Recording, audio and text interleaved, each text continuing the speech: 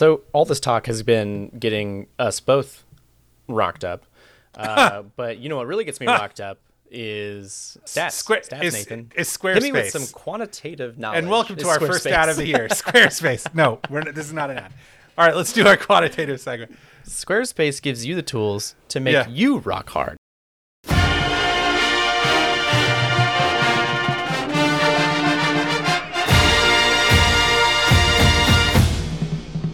This is Chapel Bell Curve. I'm Nathan. And I'm Justin. What are we talking about today, Justin?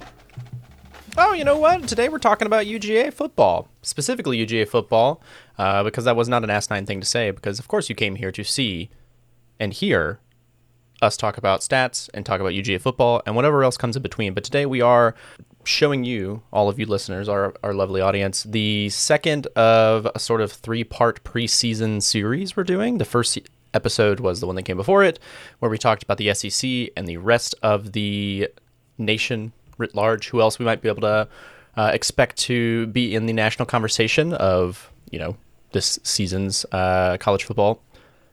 But today we're specifically going to be talking about UGA, and we're still going to continue shaking off the cobwebs. As you can tell, Nathan and I are probably going to be hoarse by this one, or maybe we're going to be, stretching out. We're going to be eating some bananas, making sure we're staying hydrated, eating salt, all those things to make sure we're staying ahead of ourselves. Yeah. Because we are shaking off all the cobwebs. So until then, we are going to do our new sort of episode organization that we did in our first episode, the SEC preview. And we're going to be talking about qualitative and then quantitative. And as we always talk about, by always, I mean the last time and this time, when we say qualitative and quantitative, we don't mean them in sort of the academic definitions of the word. We mean we're going to be talking about storylines, history, trivia, just general meme lord stuff in our qualitative section, our feelings, where our hearts are, our souls, our moods. We'll be sharing our mood boards and our fan fictions about the season today. And then quantitative is much more in the, things we can track, things that we would like to assert, things that we think are true. Now, I understand because I have an English degree that that's not technically what quantitative means. And I don't want all of you pedants out there coming for me about it. This is just a way for us to divide the show up. So let's start with our qualitative analysis here. So Justin, yes. What do we want to talk about in terms of feelings, in terms of heart, in terms of storyline coming into this UGA football season? For those of you that this might be your first episode, which I'm sure many of you it is not, but if it is your first episode, in a normal episode, if this were a pregame episode or a postgame episode, this section might look a little bit different. In a pregame episode, you'd hear about sort of the other team, their history, their dynastic history, any fun trivia things about them, and maybe just our general feelings about these folks, just real human stuff. In a post-game episode, you'd hear about our experiences, the general feel of the game, et cetera, et cetera. So real qualitative stuff, but always kind of centered around experience and enthusiasm and feelings and et cetera, et cetera. All those fun things that you have come to know Chapel Bell Curve for. In today's episode, though, we will just kind of be talking about the general narratives that we've seen online about UGA and maybe some certain players from UGA. We'll talk about returning players, we'll talk about freshman players, we'll talk about how the practices have been going. So that's kind of what we're going to be going through today. But I know that at the very top of this section, Nathan, you have some gossip. Spill the tea, my man. You say you, but really I just want to look at the Athlon Sports preview magazine that I have. You can hear me flipping actual pages. I'm sort of like a physical media fetishist, so this is really hitting all my spots right now. But here we go. So every year in the Athlon Preview magazine, one of my favorite pieces to say is written by one Stephen Godfrey of Split Zone Duo and also other things fame. He calls a bunch of SEC coaches and he gets sort of like what is the aggregate coach opinion gossip, anonymous gossip sort of stuff. And I'm going to read directly from this. I don't want to steal his work totally, so I'm not going to read all of it. But there was sort of one little section that I found to be very intriguing just in terms of like what it shows about how the people outside of Georgia are thinking about Georgia. And I think that this sort of opinion or question that's posed by this anonymous coach sort of is, representative of the way the rest of the country, the college football world is going to be thinking about Georgia this year. Here we go. They finally got over the hump and killed the narrative. Now what? Are they a one-off deal, or are they going to be the first SEC program that can really, truly hang and bang with Bama year in and year out? The expectations there aren't to win a one-off title and go back to 9 or 10 wins. To me, that storyline wise, is the sort of beginning, middle, and end of this UGA season. I don't think that we have to be perfect, but I think we have to answer that question. Mm-hmm. Right? And by we, I mean Yeah. UGA. Oh, I thought you said, and by we, I mean you. And but by no, you we, said I mean, answer that GA. question right now. We by we, I mean UGA. But what do you think about that? I mean, that is, honestly, that's been one of the common threads, the common themes that we've seen online that everybody's kind of talking about is like, yeah, that was a great season. Even at the end of the season last year, we had so many question marks that people kept asking questions. Even now, like looking back on Stetson Bennett's season, he has so many people who are still asking the question of, is he, isn't he? That sort of thing. The kind of questions that you wouldn't get if you were a team or a program that had done this year to year to year, like, you know, Alabama. But Georgia is still getting those sorts of questions, you know, which really leads into kind of this whole sort of section that we're kind of talking about, is that the general narrative everybody's kind of saying is that is sort of like a will they, won't they vis-a-vis UGA. And so I have a quote to kind of piggyback off of what you were even saying, what you were just saying here from Sports Illustrated, that I'll read to you. And I'll kick it back to you to kind of see, are we in trouble? Who's back? What's the big deal? What are we worried about? So it says, college football's defending national champion has some surgery to do on its historic defense in replacing key starters, but has recruited more than well enough to plug in those holes. That is my sort of rebuttal to your goss, your hot goss. And I think that I sort of, if the question is this a 1 year thing from UGA, or have they built the program around this team that can repeat year in and year out, then I think the core of the answer, the way you answer that question if you're UGA, is, can you absorb the depth blows that all those guys becoming the first round of the NFL draft last year and leaving? Can you absorb the blow to your depth that you've just had, like a historic one, right? A historic number of first round draft picks. So I think the answer is going to be less in, I don't know, like the answer for the general public is just going to be, do you go to the SEC championship? Do you go to the college football playoff? But I think the actual answer to whether or not UGA is here to stay is, can you fill those holes, and can you become a program where people say like, oh, like for instance, when we were doing the SEC preview, I said Alabama always had, they just like grow wide receivers on trees. I just assume Alabama is going to just sort of crap out another insane first round wide receiver, another Jameson Williams, another whoever, Mechie, right? And I think the core of the question of this narrative boils down to, can UGA do that? Can UGA create confidence in the public? And also, I guess that doesn't really matter, but can they create an actual physical product, an actual system that just seems to have exactly the person they need to replace the person who's leaving every year? And I think it's interesting because as much of a thrill as winning the national championship is, like you said, it really doesn't answer the question, right?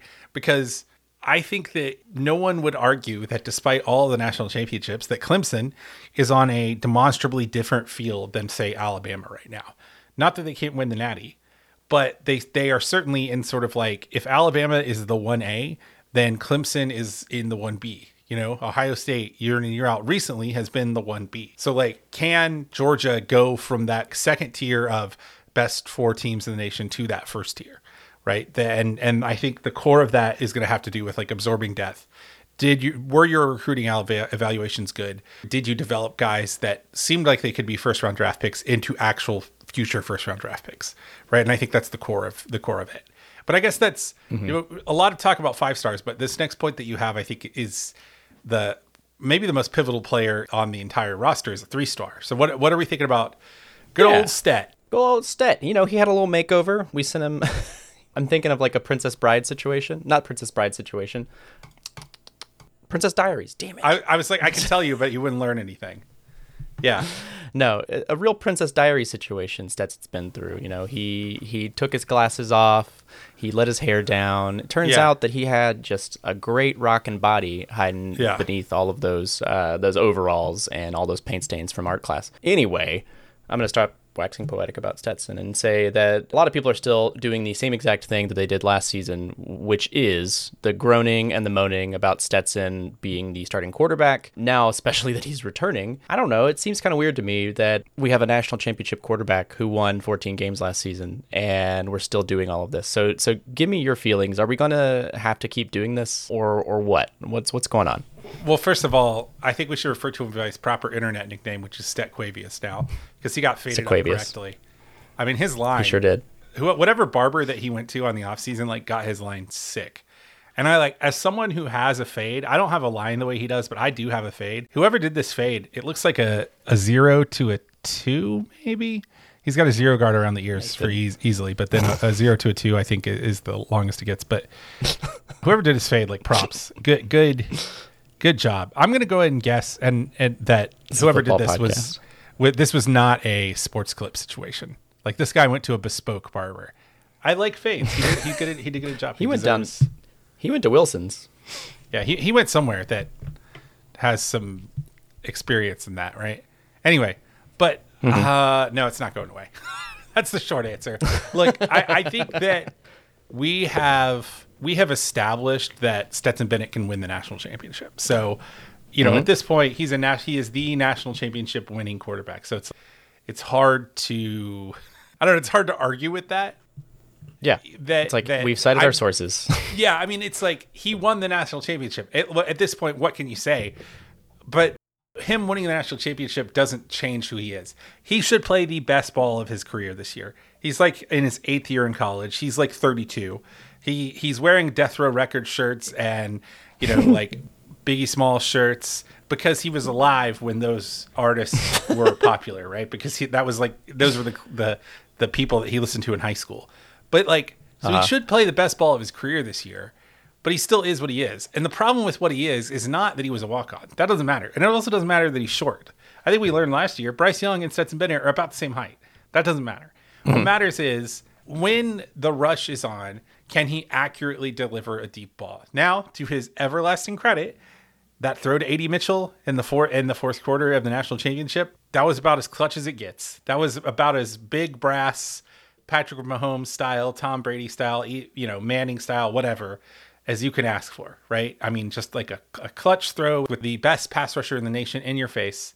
He did it. But, the last game he played before that, Alabama was in jailbreak rush in a high leverage situation in the end zone. They had a jailbreak blitz and Stetson threw an interception.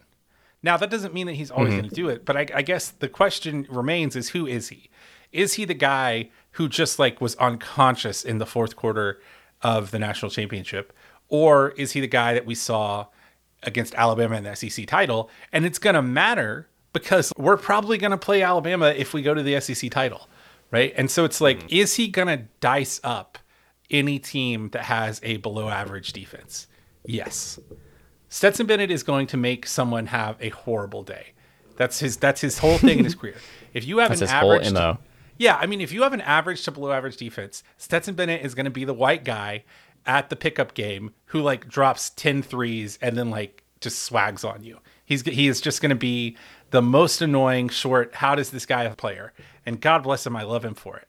So I have no doubt. I feel very confident. I've already said on a previous episode that I think we're going to win at least 11 games this year. The real question is, can he be the guy who clutches you out against Alabama when it really matters? Because that's the air that UGA is in now. We just talked about, is UGA in the Alabama realm? And a lot of that question is going to be answered by depth. But the rest of that question is going to be answered by, do you have a dude pulling the trigger who, when it matters, can do the Bryce Young thing, can do the Tua thing, can do the Patrick Mahomes thing, can do the whoever, right? The dude who can just get out there and take the game over. Now, Stetson's done that at times in fits and starts, but who knows, right? I mean, I don't have an answer, but and that's all a very long way of saying I don't think that question's ever going to be answered. The way people like to bitch about Stetson Bennett, I'm sorry, I'm trying to curse less. The way they like to complain about Stetson Bennett is never going to change because he isn't this high ceiling athlete dude. But he's gotten better every year and he's a very confusing player, right? Yeah, I think you can even hear it in my voice. I keep going back and forth. On the one hand, he won you the national title. And yeah, would I buy him a bunch of drinks? Absolutely. Do I think he seems like a pretty good dude? 100%. Does it matter that he's not an NFL player? No. A lot of really good college players are not NFL players. But I still just worry that the way he throws the deep ball, I don't know if it's sustainable. Anyway, I'm gonna stop because I just don't know. And are the hesitations gonna go away? No. If he wins another national title, then yeah, I think we'll be done talking about it. So let's change gears just a little bit before we get out of the qualitative section. Let's talk about returning players we're most excited about seeing. Who do you think has made the greatest growth over the offseason? Who are you most excited about? I mean, it's hard not to be excited about Eric Gilbert, right? I mean, he's not a freshman. I guess he's a first-year player. We can cover him in the freshman section. In terms of returning players, I mean, can Brock Bowers do it again? Can he do what he did last year? I mean, there's no reason he can't. I'm very excited. I think that I think Brock Bowers is a genuinely special player, like capital S special, like we talk about him 10, 15 years from now kind of player. Mm-hmm. I think, I'm intrigued defensively by just what happens on that defensive line, right? You still have Jalen Carter. You still have Nolan Smith. You've got some really talented freshmen. Is that not enough? But like, what does that defense look like? That is really the number one thing I'm interested to, is just like play in and play out. What does the defense look like? Because like for the past 3 years, UGA's defense has been basically defined by the fact that you could not run between the guards, or you could not run in any of the gaps that a guard touched. That is basically how UGA has played football for the last 3 years, right? Like, don't even try. Don't run counter. Don't run power. Don't run, inside zone. Just don't. It's not going to work, right? Because UGA had Jordan Davis, they had Trayvon Walker, they had dudes who could just like stand you up at the point of attack, and then and they had those two guys in particular are really good at hold, pick a gap, and then tackle a dude in the backfield. So I'm interested to see what the sort of personality of this defense is going forward, and that really I think revolves around the front five. Mm-hmm. Yeah. And I think there's still some questions on the defensive side of the ball in the secondary. Ringo is, of course, I think he's locked in, of course. But opposite Ringo, I know that there has been some sort of movement around that position, and also questioning as to who is going to finally sit in that number one spot. But what are your thoughts there? Do you have anything that we've kind of been hearing from the internet tubes? I think the internet, and I don't think this is me stepping on anybody's like inside information toes. It seems like the general consensus is that Nyland Green and Kamari Lassiter are two of the big options. I'm sure there are other guys. Those two are dudes that are both, they have the pedigree and the height to do it. That is going to be interesting, because if Kelee Ringo keeps playing the way he has, the people just aren't going to throw at him. Very similar to in the past when DeAndre Baker was sort of the lockdown corner, and really what mattered was who was playing opposite of Baker, because they just weren't going to throw at him. Kelee Ringo has the ability, and not just like the natural gifted ability or the measurables, but has shown that he can be that player, right? And last year, to a great extent, he was the guy who was getting picked on, right? They weren't throwing to the other side of the field. And so if Kelee Ringo turns into that lockdown corner, I think, one of those guys is going to be really important to the fortunes of this team, because they're going to pick on him. The only other guy that I've heard about is Devin Willock. It seems like the general consensus is that he's starting at left guard, I think, or no, right guard, across from Tate Ratledge. Yeah. Tate Ratledge is one of the more important returning players, because he's an NFL caliber guard who was supposed to go to the NFL last year, but then broke his foot on like the fourth play of the game against Clemson on the first game. So he is a very exciting, quote unquote, new face. But I think Devin Willock as well, who is yet another and one of the sort of unending line of UGA offensive linemen who are 4 and 5 stars and are, highly sought after, salivated after recruits. But it is interesting that in that any new name emerging in that room, in the offensive line room, with the depth it has, is interesting to see. I think I'm also really excited about the tight ends. We've got 4 tight ends who could start literally anywhere. And I think we'll see a lot of the top 3, with Oscar Delp still being that guy who's just going to keep showing us in practice that he'll be able to reload, not rebuild, as we've been using that language in these episodes. And I'm really pumped about that, having 3 very healthy tight ends to start the season off. I'm particularly interested in what Darnell Washington looks like. Like, a guy who has been overshadowed by Brock Bowers last year, and who now is even more overshadowed by Eric Gilbert. But I think if you're going to run 13 personnel with Eric Gilbert as a functional wide receiver, it will be really interesting to see how. I think Darnell is still the most physically dominant traditional tight end that we have, right? Not to say that he can't. Yes. He's not a good pass catcher. He is, but I think it's going to be interesting to see how he's used. They just all bring something different to the table. I mean, you have 3 very different players who are all built differently that can play the tight end role in ways that are dynamic in their own ways, but still fit schematically into the UGA offensive scheme, which is super exciting. And I think it's just going to get better from here. So, freshmen. Which freshmen do you think we might see some of? It's one of those funny things where I think we're in that bit of a transition period where we're still going to have some freshmen who are like generational talents who will make an impact immediately. However, we're getting to that place where you won't see as many freshmen because we can keep them healthy and let them learn from folks who have been there longer and wait until they actually need to play as opposed to have to play. So which freshmen do you think are going to make an impact sooner rather than later, and which ones are you excited about? Two names that you hear over and over again, and again, this is sort of like on the aggregate. I'm not trying to rat anybody's sources out or use information I got from a pay board or whatever. But you see the name Mykel Williams a lot. You see Bear Alexander a lot. Mm-hmm. Those are two defensive line guys. Very different. Bear Alexander, I guess, is measurables wise, he is Jordan Davis adjacent. He's 6'3", 325, consensus 4-star, went to IMG. TAMU really wanted him, but I think he was, because I think he was originally from Texas, but his name's Bear, which is cool as well.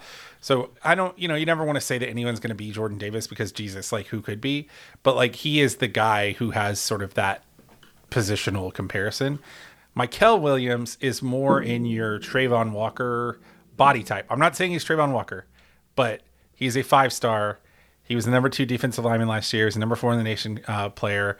He went to Hardaway in Columbus, but he is like sort of your 6'5", 265, a little bit taller, but in the sort of Trayvon Walker, maybe even more like a Jalen Carter type, like very explosive, can move, can run on the edge, can run on the inside. I guess you would say a 5 technique as opposed to a 1 technique, but just like absolutely, I hate to use this term, but an absolute freak of nature. Like just someone who you got to think is going to be showing out early. I'd say the third one is probably, and not to just go by recruiting records, but Marvin Jones Jr. is another guy who you feel like is probably going to be able to be hard to take off the field. 6'4.5", 245 pounds. He's an outside linebacker. He was the 3rd overall edge player in the nation last year.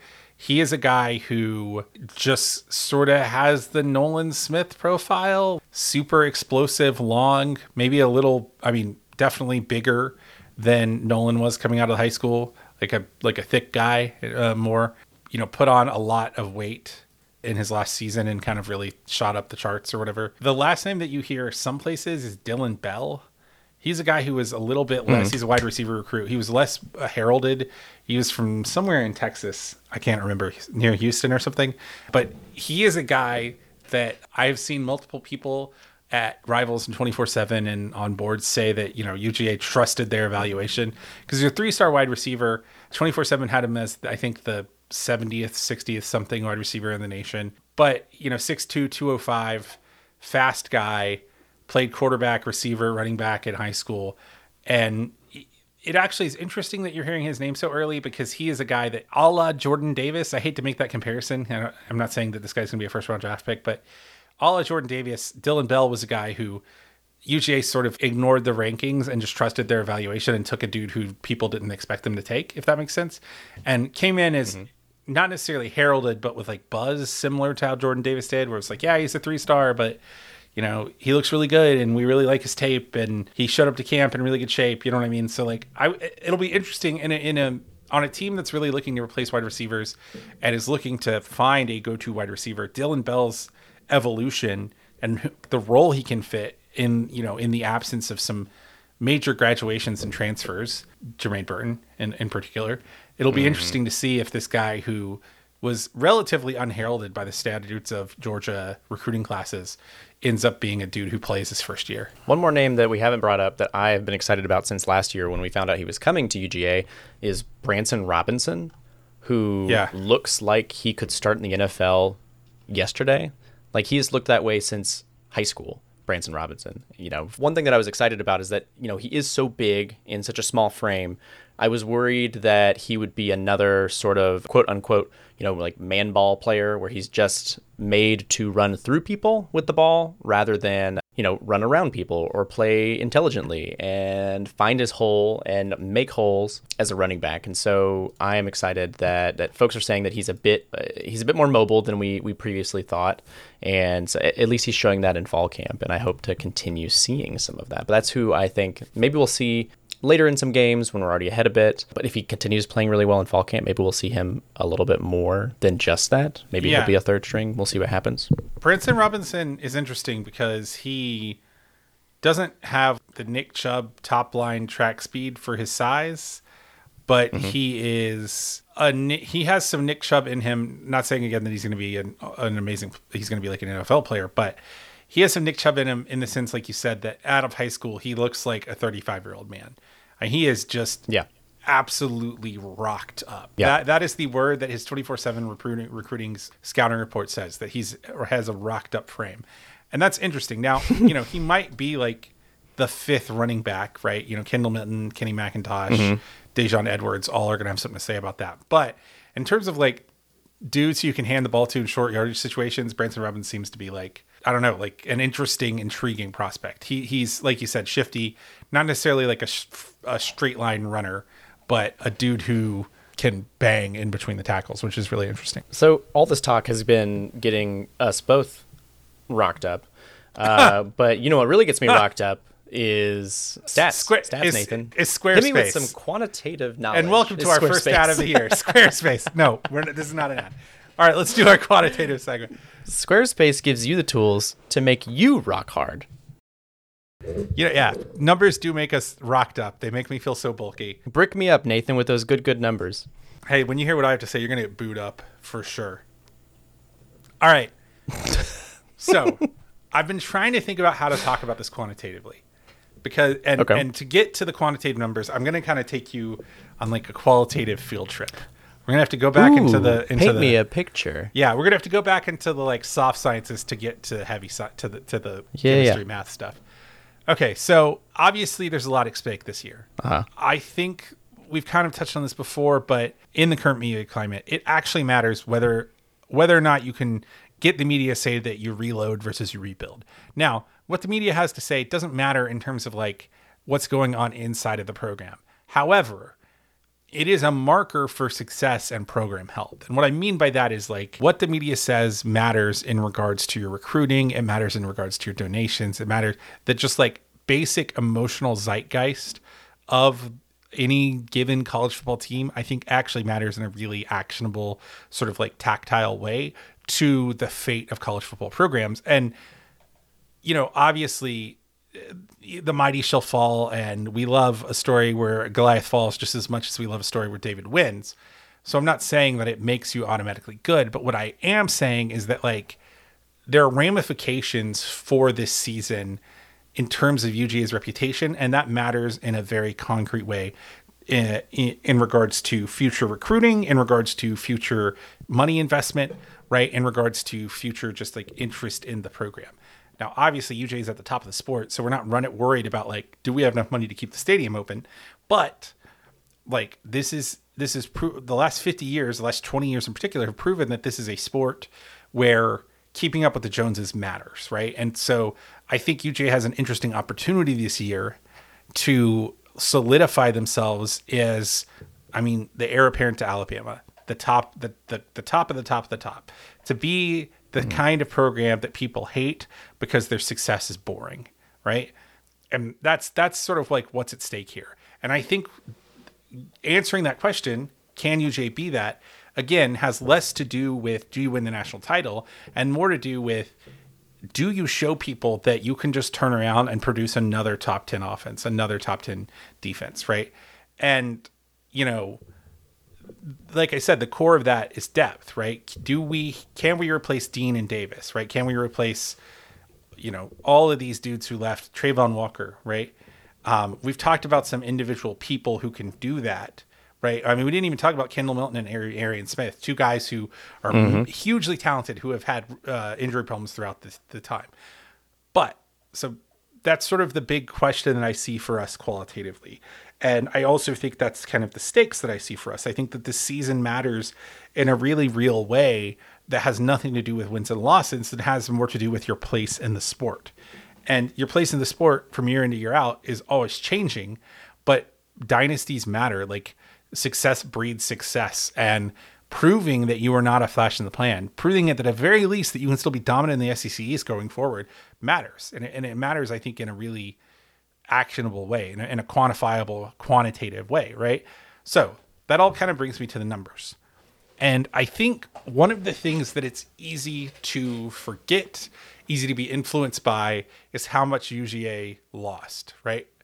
And what that means. And what I mean that it's easy to forget is, like, I think it's easy to have our thoughts too influenced by what UGA lost, because we don't have the final 24/7 talent data, but our extrapolated talent data from last year in terms of returning to production, in terms of what we lost, still puts UGA at the top of the sport, right? Like, we use CBCR squared, which, the Ross Rutledge, who we're going to hear from later on in this episode, has been sort of the mastermind behind that, along with some other very, very awesome people at our Discord. And the CBCR squared is an R squared regression metric, and it measures how many points, in part, but what it ends up spitting out is how many points over the average team better are you, or worse, or the same as. So a team with a CBCR squared score of 0 is like the average team. Okay. So right now we have UGA at number 1 in the nation preseason with 25.1 CBCR squared overall. The numbers that we have for UGA from CBCR squared are actually sort of shocking, because it won't surprise you to hear that our numbers love UGA's defense coming back. I think that even with all that UGA has lost, that it would make sense sort of in our narrative brains that UGA would produce a high caliber of defense. We have us as the best defense coming back. We have us as the best defense coming back by about 2 points, which is a lot. What is surprising is what CBCR squared thinks about UGA's offense. We currently have UGA as having the 3rd best offense in the nation, about 4 points worse on average than Ohio State's, and about 1.5 points, just 1 point worse than Alabama's. That, I think, is the shocking thing.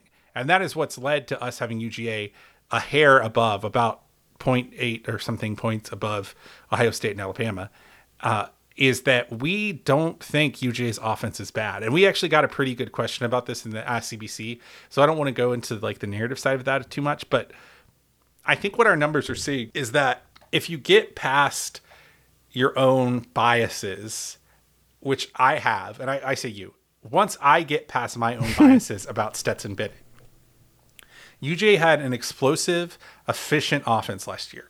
Did it always look pretty? No. Was it aided by the best defense in the modern history of football? Yes. Did 100%. That offense start in primo field position the whole year? Yes. Did that offense regularly have short fields off of turnovers? Yes. However, that doesn't change what they did with their opportunities. And if you want to use sort of like not to fall prey to the anecdotal fallacy, but if you want to look at a good example of this, you can look at the Alabama game. That was a game where UGA had several long fields where they had to have points, and UGA's offense delivered. Now, was it always aesthetically pleasing? I'm not going to pretend that that's the case. No. Were there frustrating moments? Yes. But the results are the results. And I think what our numbers are telling us is that UGA should have a good to great offense this year. Maybe not the best offense in the nation, but a well above average explosive offense. And I think that matches up with what we see qualitatively. And to me, that is the core of the answer to that question about can UGA reload or are they rebuilding, is like, if you have an offense that scores 40 points a game, then it doesn't matter if your defense takes a step back. And our numbers think that our defense is taking a step back to still being the best defense in the nation, right? So like, I don't think that's any reason. I don't think there's any reason to think that UGA shouldn't go to the SEC title game this year. Like, Will Levis at Kentucky, really good reputation, going to probably be a high NFL draft pick. But like, do they like him because he's Josh Allen? Because Josh Allen didn't win a lot in college, right? Auburn falling apart at the seams for a lot of very Auburn reasons. Florida rebuilding to an extent that their coach is trying to tamp down expectations, right? Like, this is a team, I mean, and good for him. I think Billy Napier is really being a master at messaging by doing sort of the opposite of what Willie Taggart did, where Willie Taggart came in and said, this is a plug and play operation. We're going to win 10 games. And then got run out of town a year and a half later, partially because he was black, but also because he had overpromised, right? But like, when you have a coach that is deliberately underpromising, I don't think you should expect that team to beat this Georgia team. And I think that there are going to be bumps in the road. I think that we're going to see some defensive regression. But if you look at the dudes who are starting in place of the guys who left, it's 4-star, 4-star, 4-star, 5-star, 5-star, 5-star, right?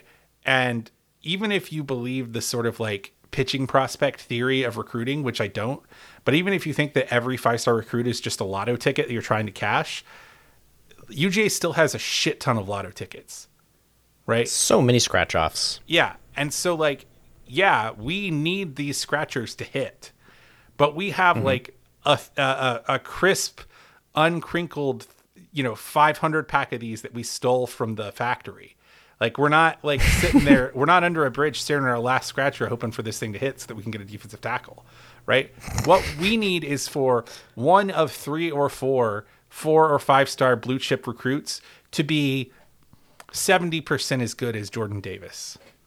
We need one of 3 or 4 blue chip inside linebacker recruits to be 60 to 70% good as Nakobe Dean.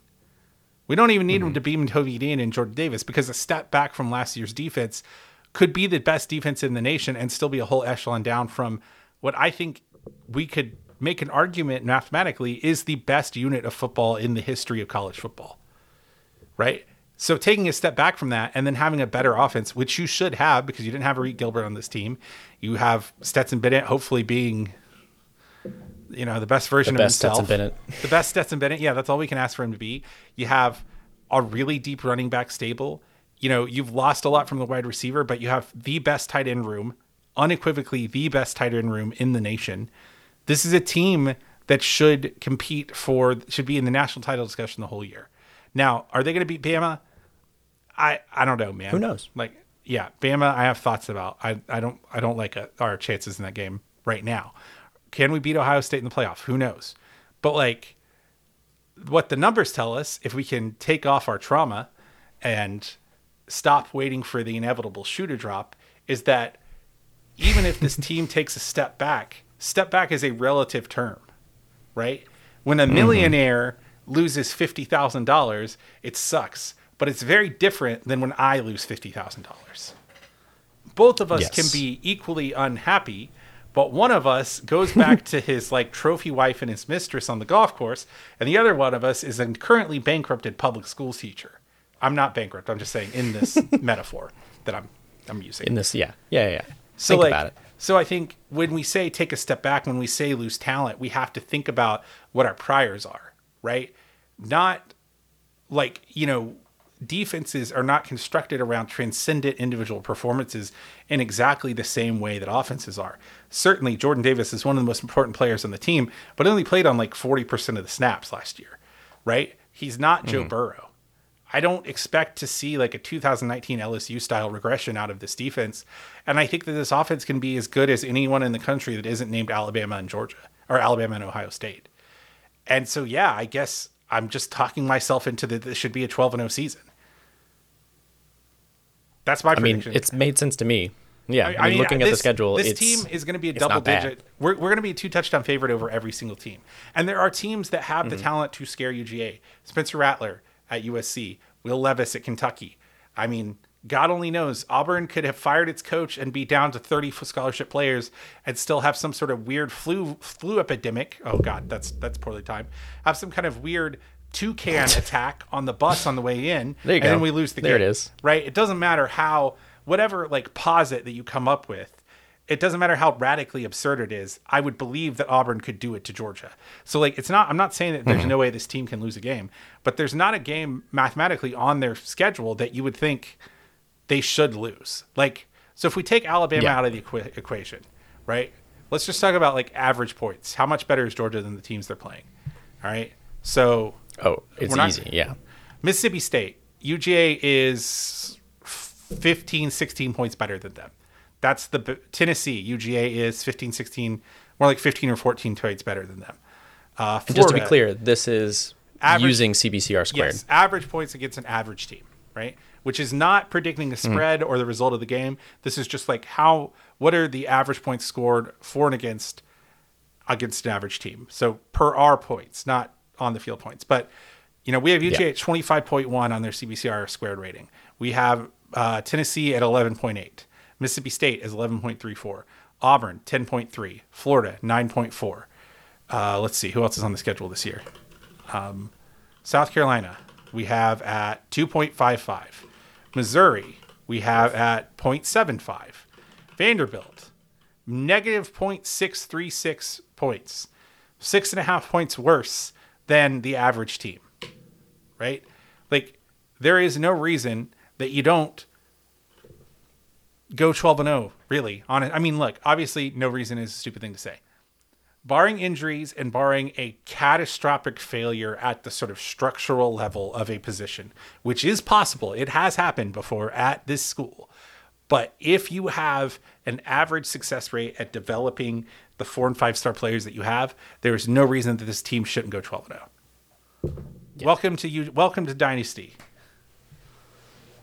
I guess, is what I'm saying. It's not just a TV show from the 80s. Yeah, it's also just like what is happening at UGA right now. And yeah, UGA, we have them. Lifestyle. We have UGA as like 0.6 points better than, or no, not even 0.6, as 0.26 points better than Alabama and 0.25 points better than Ohio State. So yeah, who knows what happens if we play them in the SEC title game. But like everybody you play in the regular season, I mean, God forbid, Georgia Tech we have as negative 1.71. Actually, we don't, Georgia Tech 5 points better than Vanderbilt. So they got that going for them. But that's saying something. Yeah, for real. But like, I think my my sort of qualitative to quantitative take, if I can sort of try to sum up my ramblings here, is if the question is, can UGA reload instead of rebuild? The answer mathematically, or in terms of the analytics that we have, that we trust, is that there's no reason it shouldn't happen, and that in fact it probably should. And if the question is, how big a step back does UGA take? The answer is, UGA can take a big step back on defense and still have the best defense in the nation this year. Yep. Woof. Man, oh man. I am, as we said about Branson Robinson, rocked up. I'm totally bricked up right now. I hope you are. I hope you're booed up. I hope you just like fell in love with me a little bit. It is close to cuffing season, and I hope that this rock falls in love with your rock, at least through the winter season. I thought we were going to try to be less dirty. This has been Chapel Bell Curve, as you have most likely deduced. If you liked what you heard today, you can find us on all of the social medias, the Instagrams, the Facebooks, the Twitters at Chapel Bell Curve. You can also send us emails, which we check maybe 4 times a year, chapelbellcurve@gmail.com. You're really going to have the best opportunity to get in touch with us on Twitter. It is the only reason we use Twitter at this point, and I really enjoy it. I have been, embarrassingly enough, telling people that Twitter is my favorite social media these days because I control what I get to see for the most part, it seems. If you've really liked what you heard today, then why don't you make your way over to patreon.com/chapelbellcurve and join this lovely little community of nerds, dirty liberals, nerdy liberals, other folks. I'm pretty sure we have some like center right people as well. Center rights. I don't want to be like, politically exclusive or anything. I was just going to add as many of them, bootlickers, anarchists, all of the folks you can find. I will say we are an expressly anti-white nationalist podcast. But other than that, 100%. Everybody else, Yeah. Get your Kinsey scale loving self over there. It just costs $1 to join the Discord.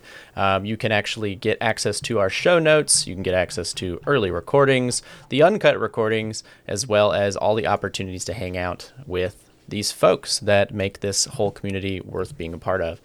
But other than that, until next time you hear from us, which will be on our Ask CBC episode, because we're splitting this preseason mess up into several episodes for you to enjoy at your leisure, we will see you in the Classic City, most likely, where we both reside on the mean streets. And until then, go Dogs!